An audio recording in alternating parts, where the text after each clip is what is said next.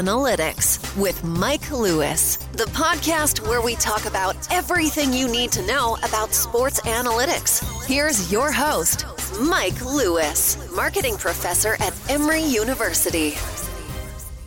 Okay, welcome everyone. Welcome to the Fanalytics podcast. Mike Lewis, Doug Battle, Emory Marketing Analytics Center, www.fandomanalytics.com. Okay, Doug, it's kind of we got the NBA playoffs going on, but it's kind of a week of a bunch of little stories, I think. I'll be honest with you, the one that we talked about offline in terms of texting that resonated with me was the story of, was it a Miami basketball player that decided they were upset about the scope of their NIL deal, and was the agent made a public statement that they were going to look elsewhere unless and you got to remember, NIL is not strictly being paid by Miami or by a university, that they were going to look elsewhere unless the university, I guess, arranged funding for the NIL. I mean, it gets very complicated, right? That unless the host university, what do we even call these? The employer, the place where the student athlete is currently attending, that unless they arranged more NIL dollars, that they would be entering the transfer portal. And all I could end up thinking about this, Doug, was that, we talked a lot about NIL and speculated how it's going to change incentives and maybe you'd see the rich get richer. I'll be honest with you, I did not foresee the level of havoc. And again, maybe that was necessary that you had to explicitly connect NIL and the transfer portal. But the level of havoc that has been introduced into the system by those two things.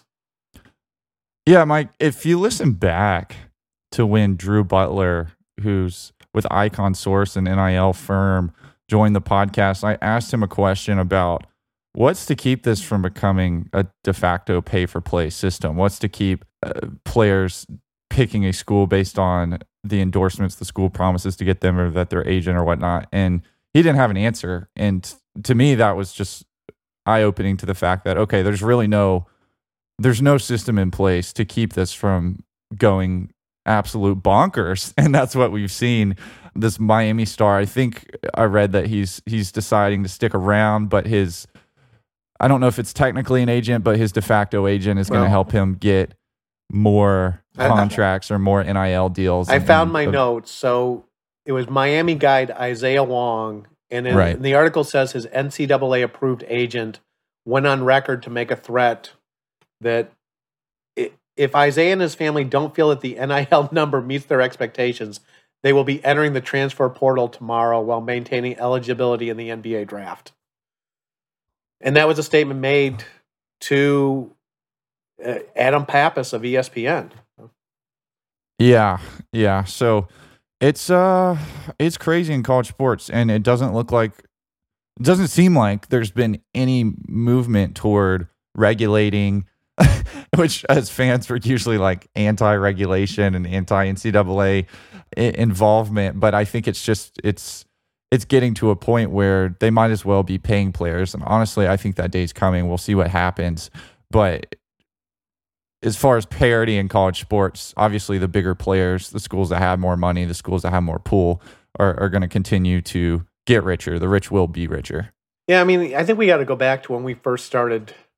I mean, I've been talking about this since Ed O'Bannon and the lawsuit, but we've been talking. This has almost been like the Fanalytics NIL podcast for the last 2 years. But you go back to when the NCAA, I think it was January of last year, January 2021, the NCAA had some proposals, and they were going to vote on these proposals in their winter meeting, and they pulled back and said, we're not going to vote on this, and essentially they punted at that point and said, we're going to hope that the Congress takes care of it.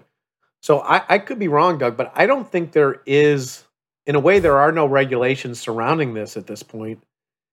And there may not even be a structure for imposing regulations on it. It's like the NCAA has kind of given up control, because I actually suspect that if a school said, you know what, we're going to pay our players, I don't know what the NCAA could do about it, given everything that's happened over the last 18 months.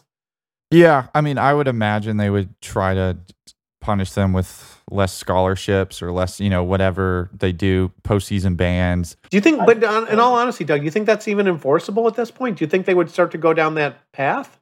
I wouldn't be surprised if NCAA sort of covered their eyes and said, well, we got to see how this evolves before we decide what the new rules are. That certainly seems to be how it's unfolding at schools. Like, I know Texas A&M's been accused of playing by a different set of rules than other schools, even in the SEC, which already are probably playing on a very lenient set of rules. And they all of a sudden had the number one recruiting class in football this year. There's been a lot of controversy over at Texas A&M. And I think schools like Alabama, Georgia, some of the teams that are typically recruiting in the top 5 no matter what are probably playing it a little bit safer because they don't want to find out 2 years down the road that they're getting championships vacated or whatnot. They feel like we can still compete with the system we have in place with our little get cars for players through dealerships. I don't really know how they do that, but they've been doing it for forever at those schools. And you'll see it if you go on either campus, Tuscaloosa or Athens. But schools like Texas A&M that are trying to break through and states like Texas that want to have competitive, it's good for the state to have great football. It puts them on the map. Not that Texas isn't on the map, but you can see with the legislation that there's incentive for these states to be the most competitive. And so there's a bit of an arms race, it looks like, with which state, because a lot of the legislation's on the state level, not on the national level, which state will enable their universities to best attract superstar athletes, which brings in money to the universities and ultimately brings in business for the states. And again, let's kind of be clear about this, because this is I think the strangeness in all this is the universities are not providing incentives to the players. Directly, at least. The universities are in some ways maybe acting as middlemen. Which they're not supposed to, but we know they are.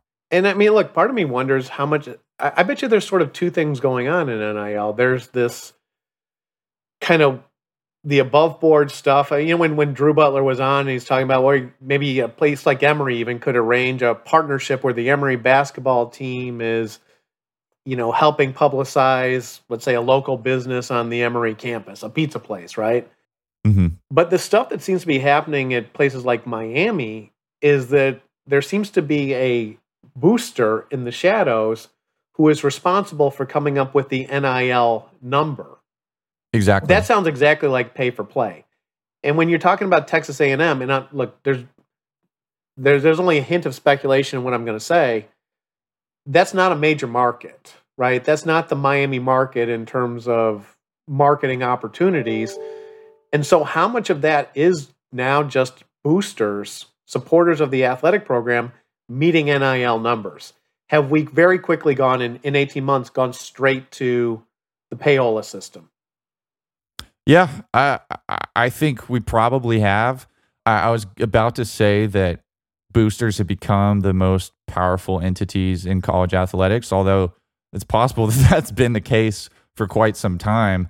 It's just been less overt, and they're paying, and because now it's no secret that these guys are orchestrating deals, and oftentimes it's the business of the booster. And like what I asked Drew was like, what's to keep a booster from creating a fake company and paying every player that signs with their school a salary for that company, which isn't producing, there's no value actually being produced there.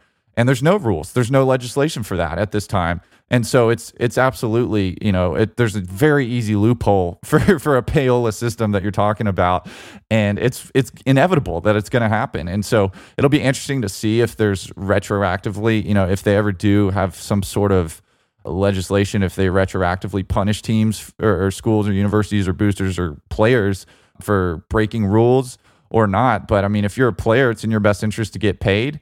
And if you're a university and there's no rules and your competitors are out there paying players indirectly, you've got to compete. So okay. It's almost a necessity at this point, it seems. And let's not ignore the elephant in the room. And I don't think anyone wants to go down the path I'm about to go down.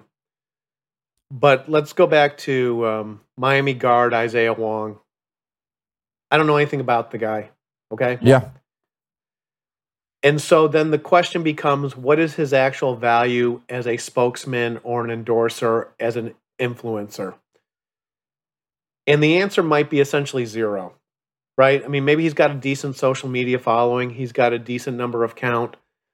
Is there actually any marketing influence there in terms of, let's say, a transfer of his brand equity, a transfer, does he have a big enough platform?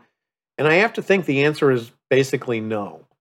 And so you're talking about people making potentially big money NIL deals that are not actually providing any marketing value back to the sponsor. Right. I mean, Isaiah Wong, I'm looking at his Instagram right now. He's got 15,000 followers. So it's pretty solid. He's 15,000? got his bio, 15,000, 15K. His bio, his first thing in his bio is the email address to his NIL agent, Joel Bell, which initially I thought the agents were not allowed, but maybe it's different in Florida. But yeah, 15,000. He's got posts promoting delivery services, mostly just basketball posts though. Not a whole lot of promotion on there, but 15,000 followers. Technically, that constitutes him. He could be an influencer on his own, I think. Okay. I mean, and again, the question becomes, so it's like just the reach. Is he influencing your choice of delivery service? No. Right. I don't think he's as valuable as he's being paid, or that's the case in most of these college athletes, which comes down to, like, I don't think they're just being paid for their value as a marketer. No, but technically he at least has a case. Sure. He doesn't have like 40 followers or something. Yeah, but I'm guessing that most athletes at big D1 programs have, it's 6 figures of followers, right? I mean, the fan bases are sort of the natural thing, right? There was look, Miami has a ton of fans. Miami's been a big brand since the days of crisscross in the 1980s. Mm-hmm. I should really say Catholics versus convicts in the 1980s. But it is there's something inherently fake about all this as well, in terms of how much folks are getting paid versus how much marketing dollars are, versus the impact, the ROI of these deals. And I don't see any way that it gets rational, right? The incentives are all out there for the boosters to make the deals to improve the teams, and any marketing consequences are second. They're a second order issue. Now, the connection to the transfer portal. I looked around this morning, Doug. I can't find good numbers on the size of the athlete. Maybe it's out there, but I couldn't find it. The number of athletes in the transfer portal. It appears about 2,000 football players and over 1,600 basketball players entered the transfer portal. A total of, I think, just maybe 6,500 athletes of all types entered the transfer portal. So, you're a Georgia fan and I'm an Illinois fan. I think Illinois lost 3 kids to the transfer portal, and they were on, sort of very nervous about maybe losing another 1 or 2. But we're now at the point where I think maybe the average team, the average D1 basketball team, is losing 2, 3, 4 guys every year to the transfer portal. Sound about right? Yeah, it sounds right. I mean, I look at Georgia basketball. Of course, there's been coaching turnover there, but this will be the second year in a row that the majority of the team has transferred out, which means the majority of the team is transferring in. The majority of the players that will be playing on the court next year for the University of Georgia will have been playing at different schools last year. And so, of course, that's a very extreme case. Not every school is like this. But you look at Alabama in football. Last year, best player on offense, Jameson Williams. Best player on defense, arguably Henry To'oTo'o, if I'm saying it right, their middle linebacker. Both, he came from Tennessee. Jameson Williams came from Ohio State. This year, Alabama goes out and gets Ricks from LSU on defense. He's likely to be their, one of their stars on defense. And on the offensive side of the ball, they got a running back from Georgia Tech. They got a wide receiver from Louisville. They're rebuilding with proven players, guys they know aren't busts, through the portal. And so it seems like this is just normal at this point in time. It changes college athletics so much to me. I could do a whole podcast talking about that from a fan perspective, but the bottom line is NIL is certainly playing a part in these. You think if you're a running back at Georgia Tech, you have the same kind of opportunities you do for a national championship contender at Alabama? No, financially, no. And so it's changing the game, no doubt. Did you see there was a transfer from Fresno State to Miami? Do you know the transfer I'm talking about? I don't know. The Cavender twins, Haley and Hannah. Did they transfer? They transferred with NIL deals estimated to be in the 7 figures. Hey man, we've brought this up before, but I did not know they were transferring. I don't know how I missed that, because NIL, the biggest winner by a mile of NIL is these female student athletes, because they're actually legitimately able to make more money in college than they would in professional sports, whether it's the Olympics, 100. whether it's, there's not a professional women's sport that pays as well as college athletics if you have that Instagram following, if you build that TikTok brand, and the Cavender twins have that. So it's kind of awesome to see. And for the NFL, or for Georgia football, for example, because I follow that so closely, it feels like NIL just feels like it's not a big deal. Like, these guys are getting little $15,000 deals. Trayvon Walker signs the NFL, goes number 1 overall, and he's signing on for $25 million plus. Like, it's NIL is chump change for what those guys are used to and what they're playing toward in the future. But for female athletes, this college sports are the big leagues now. Like, I can't imagine leaving for the WNBA early if you're a female athlete who has the potential to be earning millions in college. Well, Doug, let me say something. The first time this is ever going to be said on the podcast. Do you know the show The Gilmore Girls? Never thought you'd ask, Mike. I do know the show. I've watched one episode of it. You watched one episode? Why'd you watch one episode? Because the girl I was dating at the time wanted to watch one episode, and I was game. Did it give you a headache? No. Okay. I didn't dislike it. I don't watch a ton of television, so I wasn't going to continue watching however many seasons there are on my own. Okay, well, and the only reason I bring this up is The Gilmore Girls was one of the lowest rated shows on TV, but it did exceptionally well with the younger female demographic.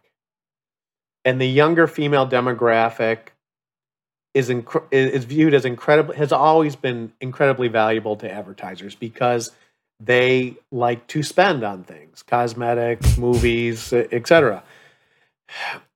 And so the Gilmore Girls, that show stuck around for years and years because while being one of the lowest rated shows on network TV, it was also one of the highest rated shows amongst that core, I think, 14 to 24-year-old demographic. But one of the things that's happened with social media, right, and sort of essentially the death of cable TV, there are no 14-year-olds watching network TV at this point. I mean, that's essentially they're on YouTube or TikTok. Yeah.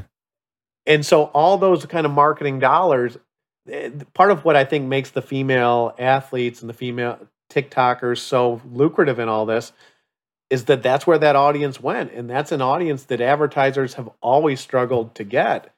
And so this is, it probably does change.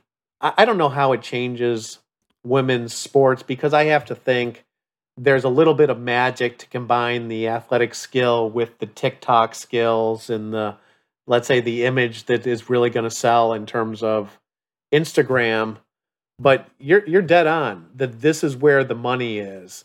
And frankly, in some ways, I think you're extra dead on, because to really appeal to that audience, you probably have to be about 20 years old, right? You can't be a 35-year-old Sue Bird, right? That's not what's selling. That's not what's pushing the product.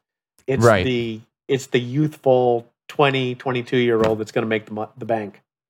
Yeah, and you'll laugh, Mike. I'm logging into TikTok right now to see, because Hannah and Haley Cavender, their joint account, they have 4 million followers. So compare that to Isaiah Wong's 15,000 we were discussing earlier. This is where I think for the first time in collegiate or professional sports, like for one sector, the female athletes are actually providing more value from a dollars and cents. Like there's always been a discussion, why are WNBA players paid less? And the argument is that, well, they're not bringing in the money that the NBA guys are. I mean, it's just not happening, and it's a supply and demand issue. It's the opposite in college sports right now. Haley and Hannah Cavender are incredibly valuable from an NIL perspective. And when we talk about Isaiah Wong, we're looking at 15,000 followers, and we're saying he's probably making more money than he's actually worth because they want him to stay at Miami. And there's probably some I don't think Miami is paying the Cavender twins under the table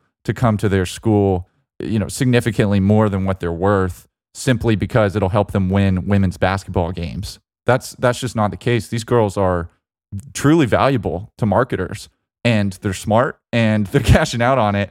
And so I think for, the biggest story in NIL to me, like the biggest positive I've seen, is these female athletes finally having a way to monetize their careers. Have they done, did they do a TikTok of taking their talents to South Beach?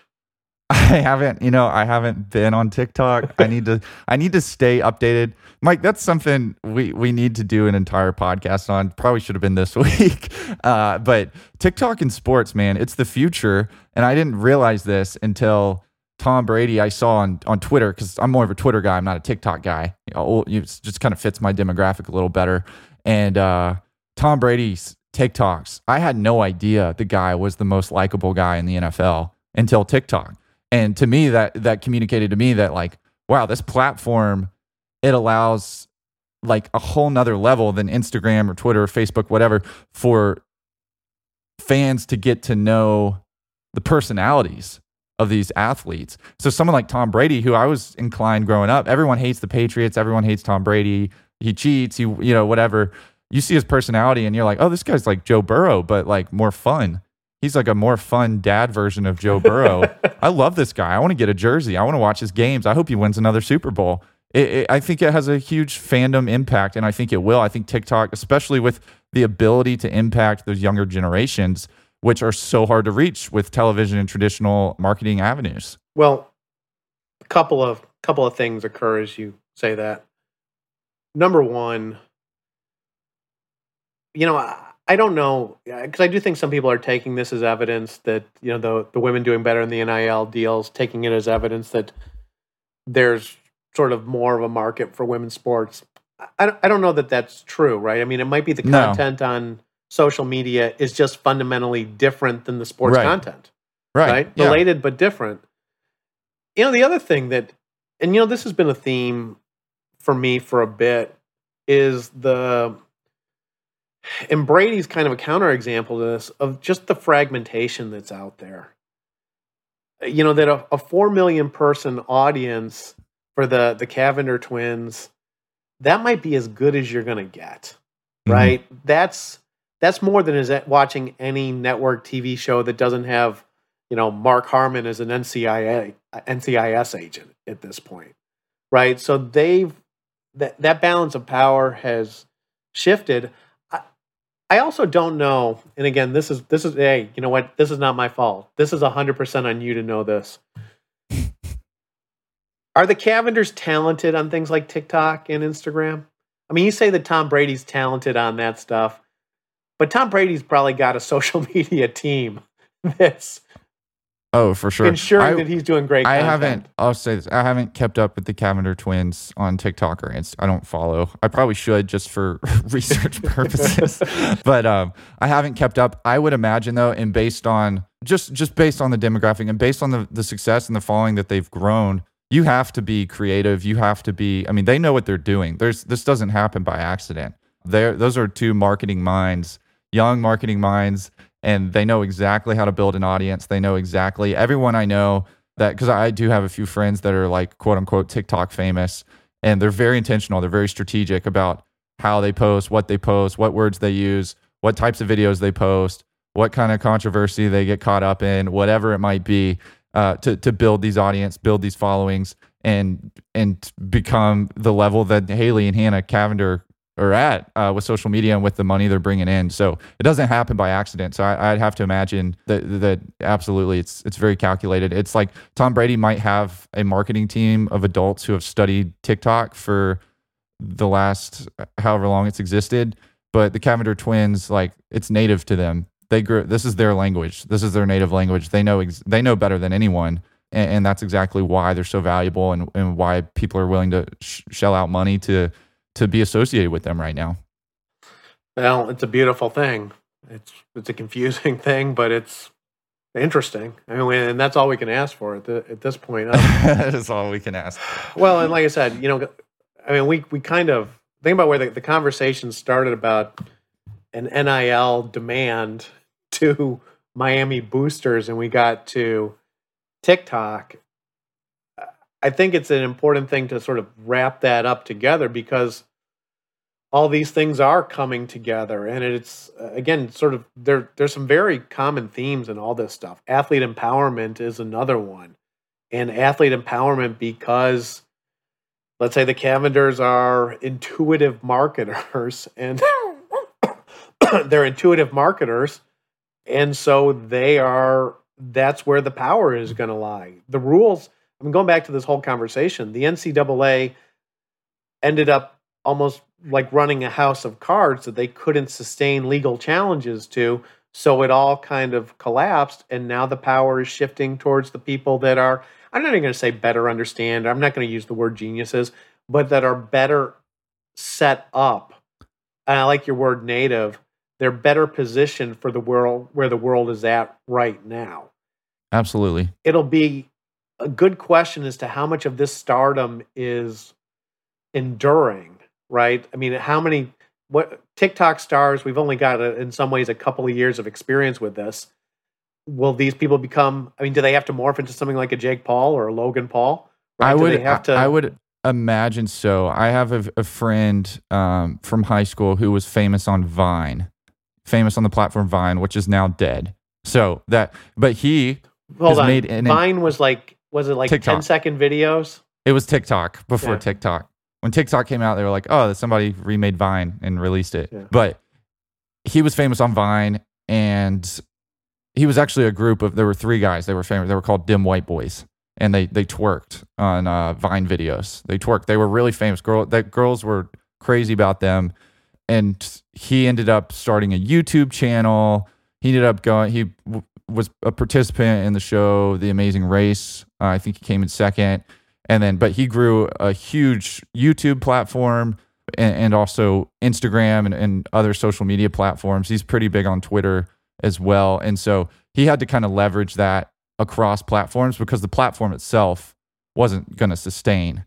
But that's like an example, and that's kind of how I could see it going. I mean, who knows? TikTok could be around for the next 100 years, but if you're these athletes, I'd imagine you probably want to diversify a little bit, because that example, I think, is a great one of how to sustain, because to the best of my knowledge, he's an adult person making a living that he essentially earned twerking in high school on Vine, a platform that no longer exists. Well, and he's your age, so he's 25, 26. Right. Yep.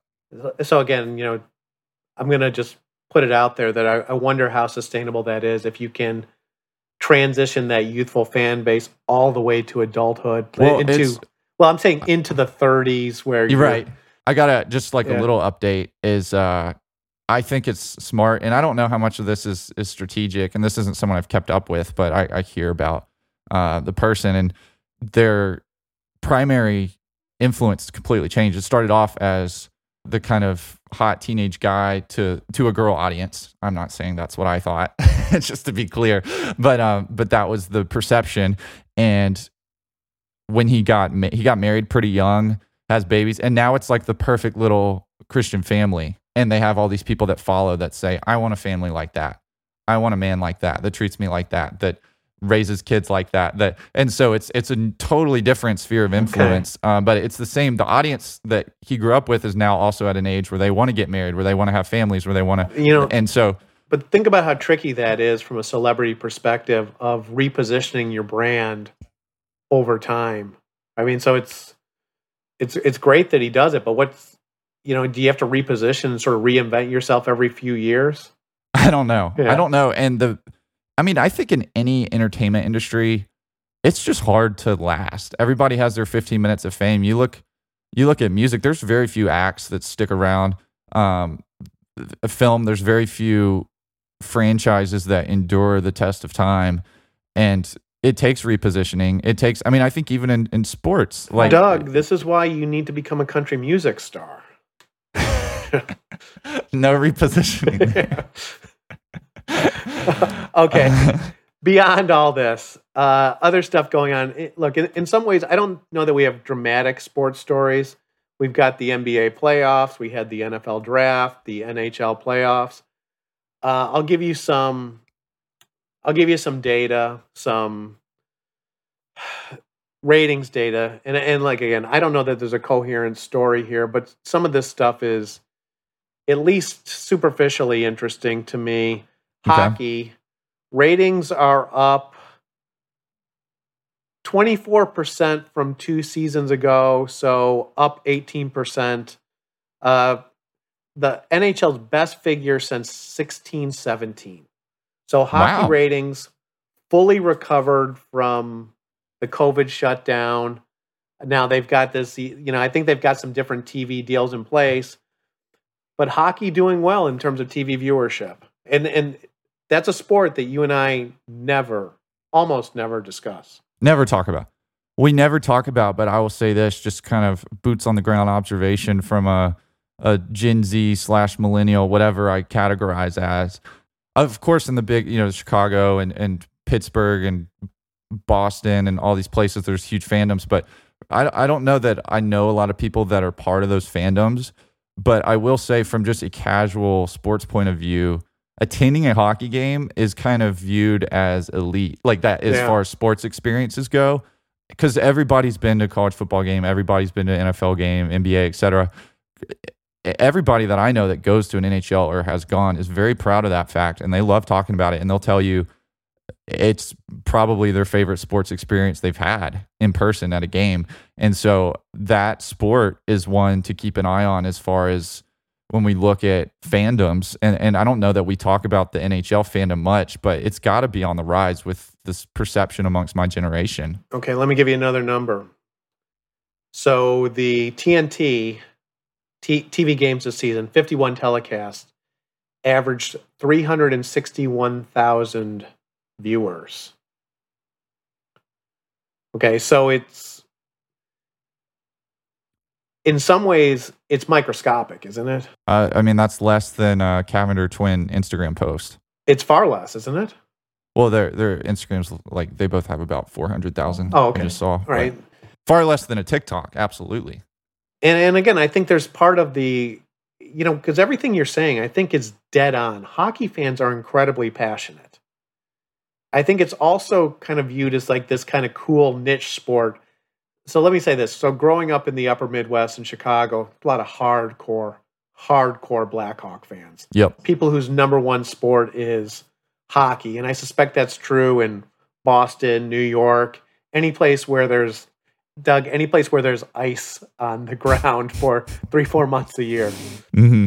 I also think that you're right that hockey tends to be something that's a little bit niche, and people do it's almost got a little bit of a coolness factor. So Right. It's kind of strange where it's not particularly accessible in terms of the number of people taking part, but it's got some cachet.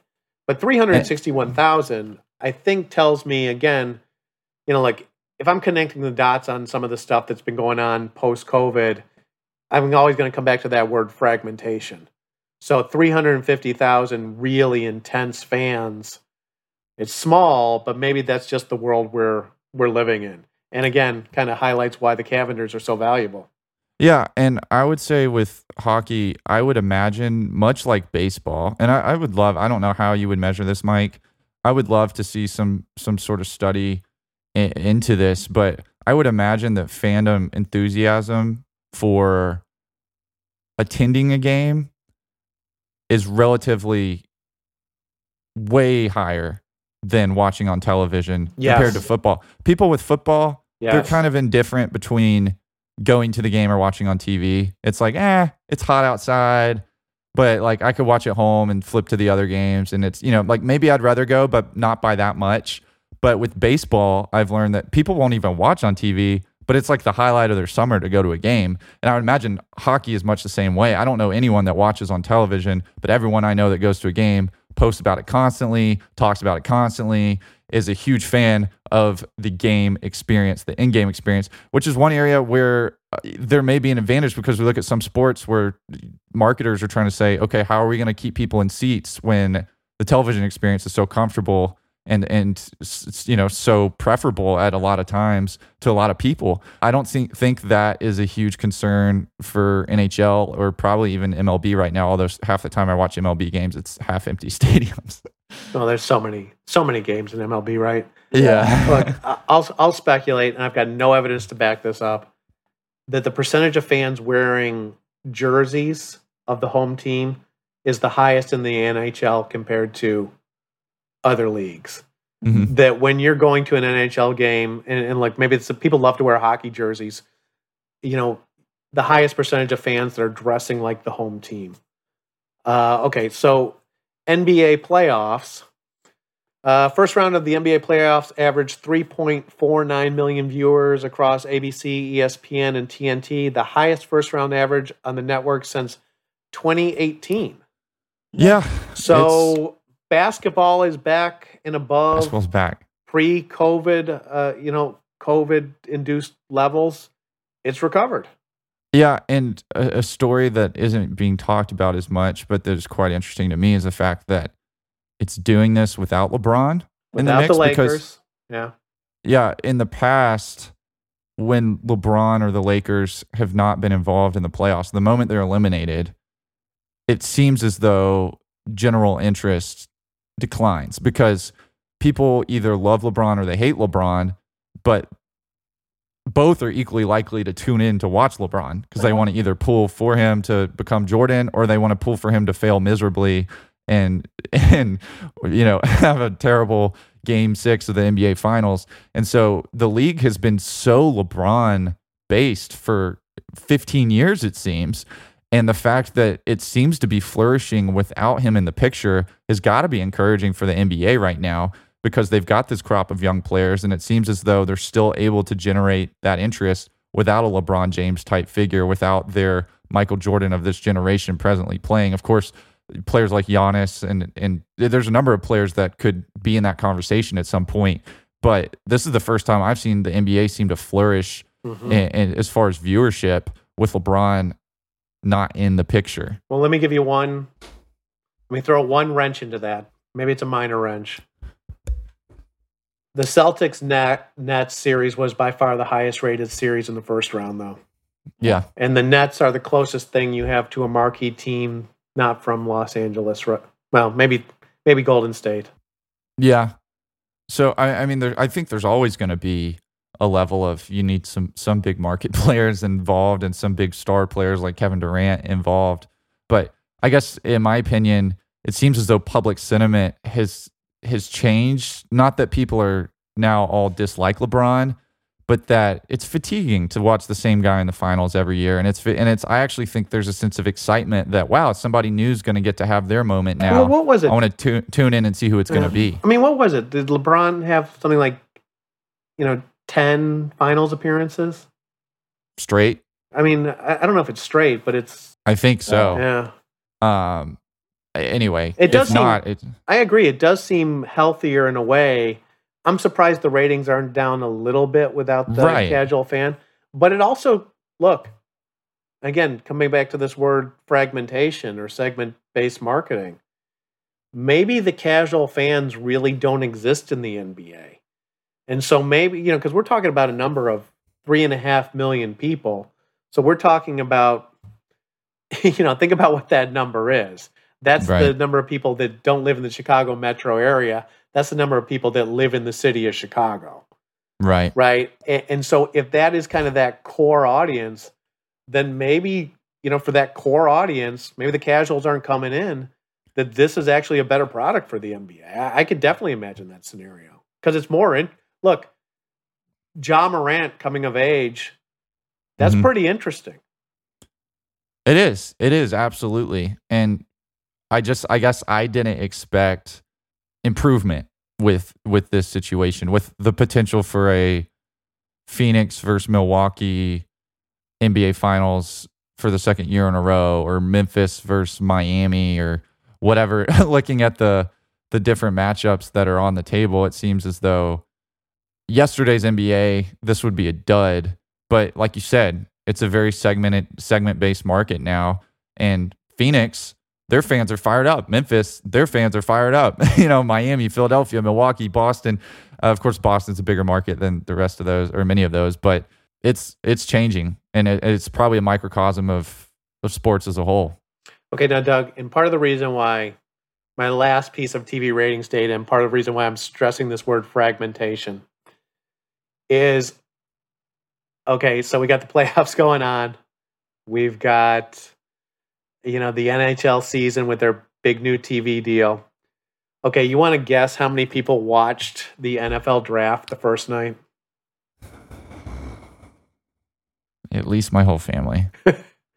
Okay, so I really can't put a number on that. The number I have is 10.03 million. Beautiful. So the NFL draft defeats all the NBA playoff games. It defeats, and the beautiful thing is, it beats the NFL the Oscars, draft.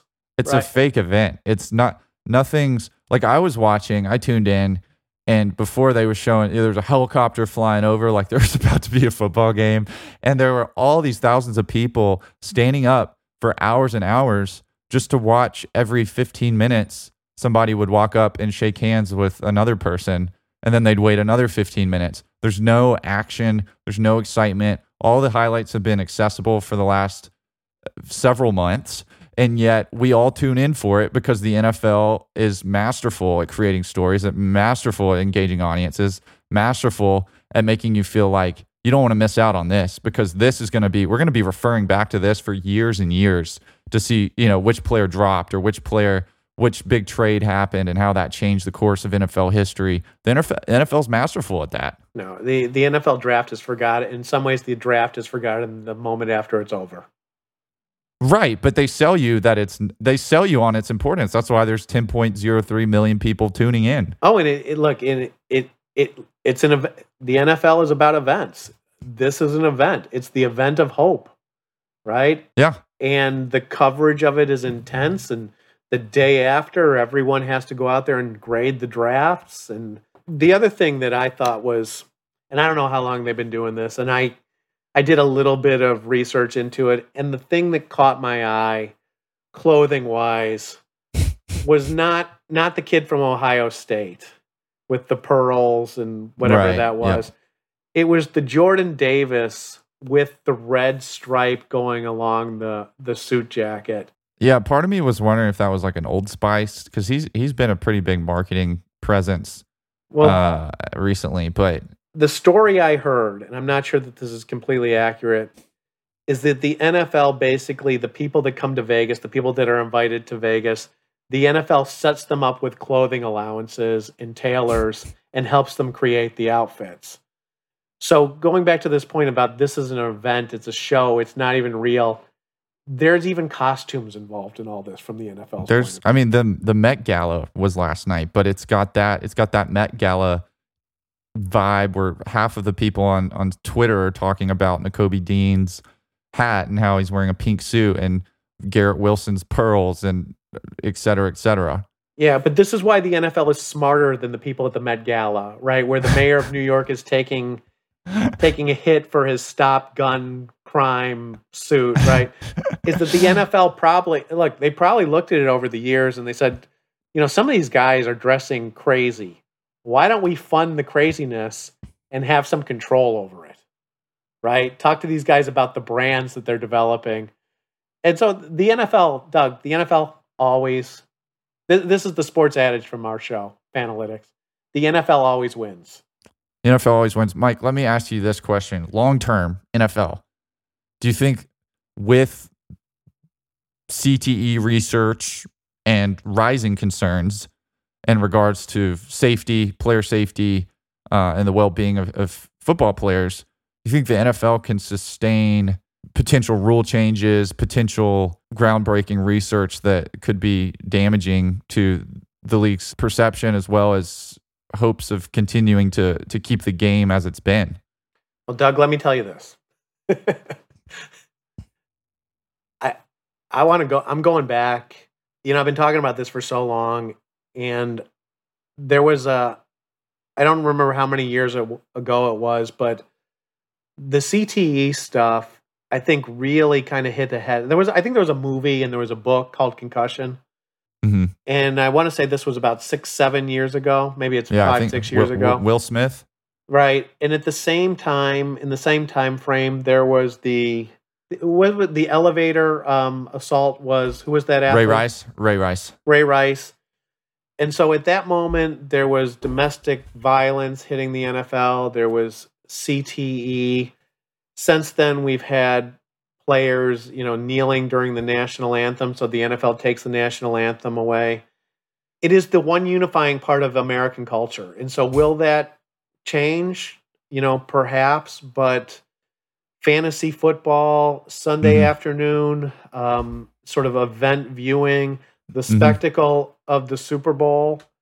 My prediction, if you're asking me for a cold, you're asking me for a cold prediction. The NFL is the unifying theme in American culture, and the rest of the sports world moves to being segment level or niche level games.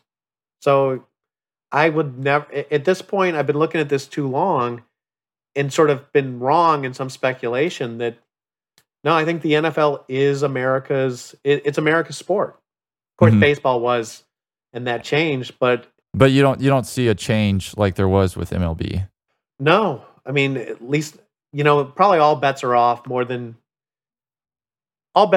long term. I mean, Right. the other thing that people don't like to talk about is there's been so much demographic change in this country, and right. as the population changes, I don't know that you get to think that the cultural institutions that matter are going to matter now or mattered in the past are going to matter in the future. Mm-hmm. But the NFL is, the NFL dominates the sports calendar. It has the biggest TV event of the year. And I can't even underestimate, fantasy football is something I don't play, but I think fantasy football is incredibly important. It might be one of the core, fantasy football may have reached the point where it's one of the most common family activities where the entire family gets together. I mean,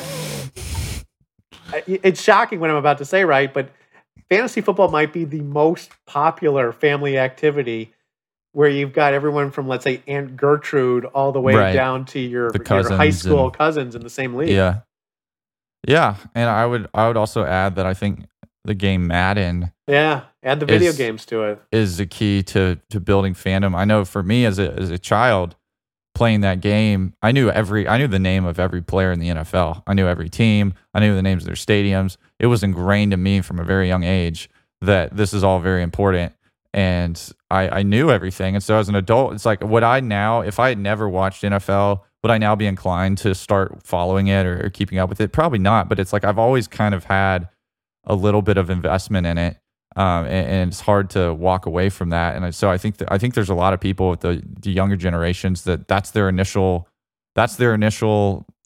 involvement with the NFL, and it grows. I mean, for me, that's how I started out. NFL Street was my first NFL game. I became a Giants fan because that was the team I liked playing with on NFL Street. I liked playing with Tiki Barber. I liked playing with Jeremy Shockey. And I decided, all right, those are real guys. I want to watch them.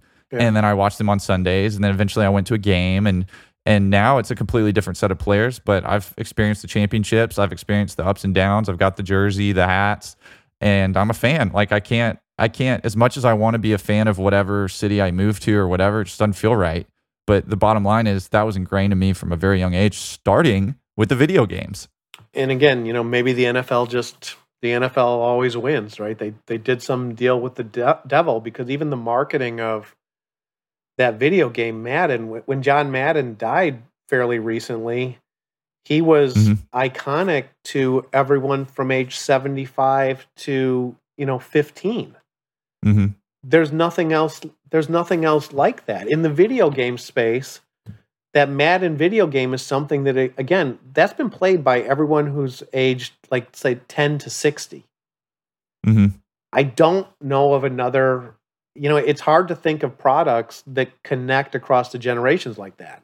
The 60-year-olds probably aren't playing Madden anymore, but they remember playing it in 1990, and that's a point of connection to, literally their grandchildren are now playing this stuff. Yeah, that's wild to think about. Yeah. Okay, Doug, you got anything else on the agenda? Just want to point out that college sports, Georgia football had the 15 players drafted, which set an NFL record.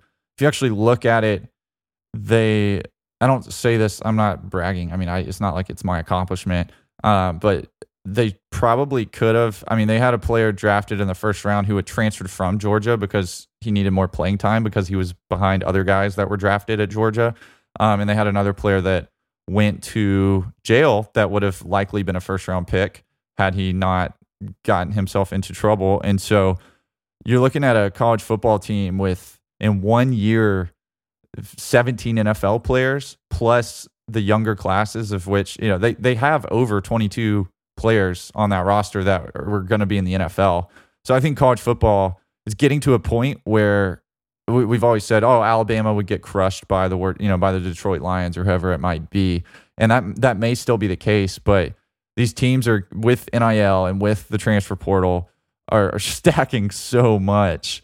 And I think Alabama this next year is going to be a lot like that, where it's very possible to see 20 players drafted from one team in one season, 20 NFL players from one team, whereas another team within their conference doesn't have a single player drafted. So, it's just a further evidence point, a further piece of evidence in our ongoing discussion of parity in college sports and how it's just dying. There's no way to maintain it with the current infrastructure, and I'd expect to essentially have 2 or 3 NFL teams and a bunch of other teams that they beat up on, and a couple games at the end of the season that determine who the champion is before 20 players from one of those teams go to the NFL. Yeah, that model of I'm going to recruit talented 3-stars, and I'm going to grow them up to 5th-year seniors, and that's how we're going to compete. Doesn't seem even close to sustainable at this point. If they pan out, they're transferring. They're transferring to Alabama or Georgia or Ohio State, one of these schools. I mean, I saw there's an FCS school that has a big pass rusher who just entered the transfer portal, and I saw that it's speculation that he might be going to Georgia. And it's if you're a smaller player and you raise up, you find a diamond in the rough, your chances of keeping them with their financial opportunities at these contending schools are pretty low.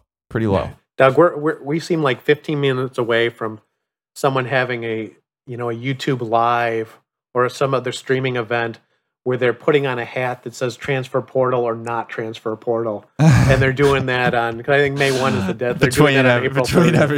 Between every season. Yeah. I love it. But that's just a little college sports update, and it's something I noticed at the draft, and also the fact that the SEC for 10 or 15 years in a row has had the most players drafted in the first round, and now they're seeing, or maybe drafted overall, I forget which the stat was, but now they're seeing more influx of proven talented players from other conferences coming in.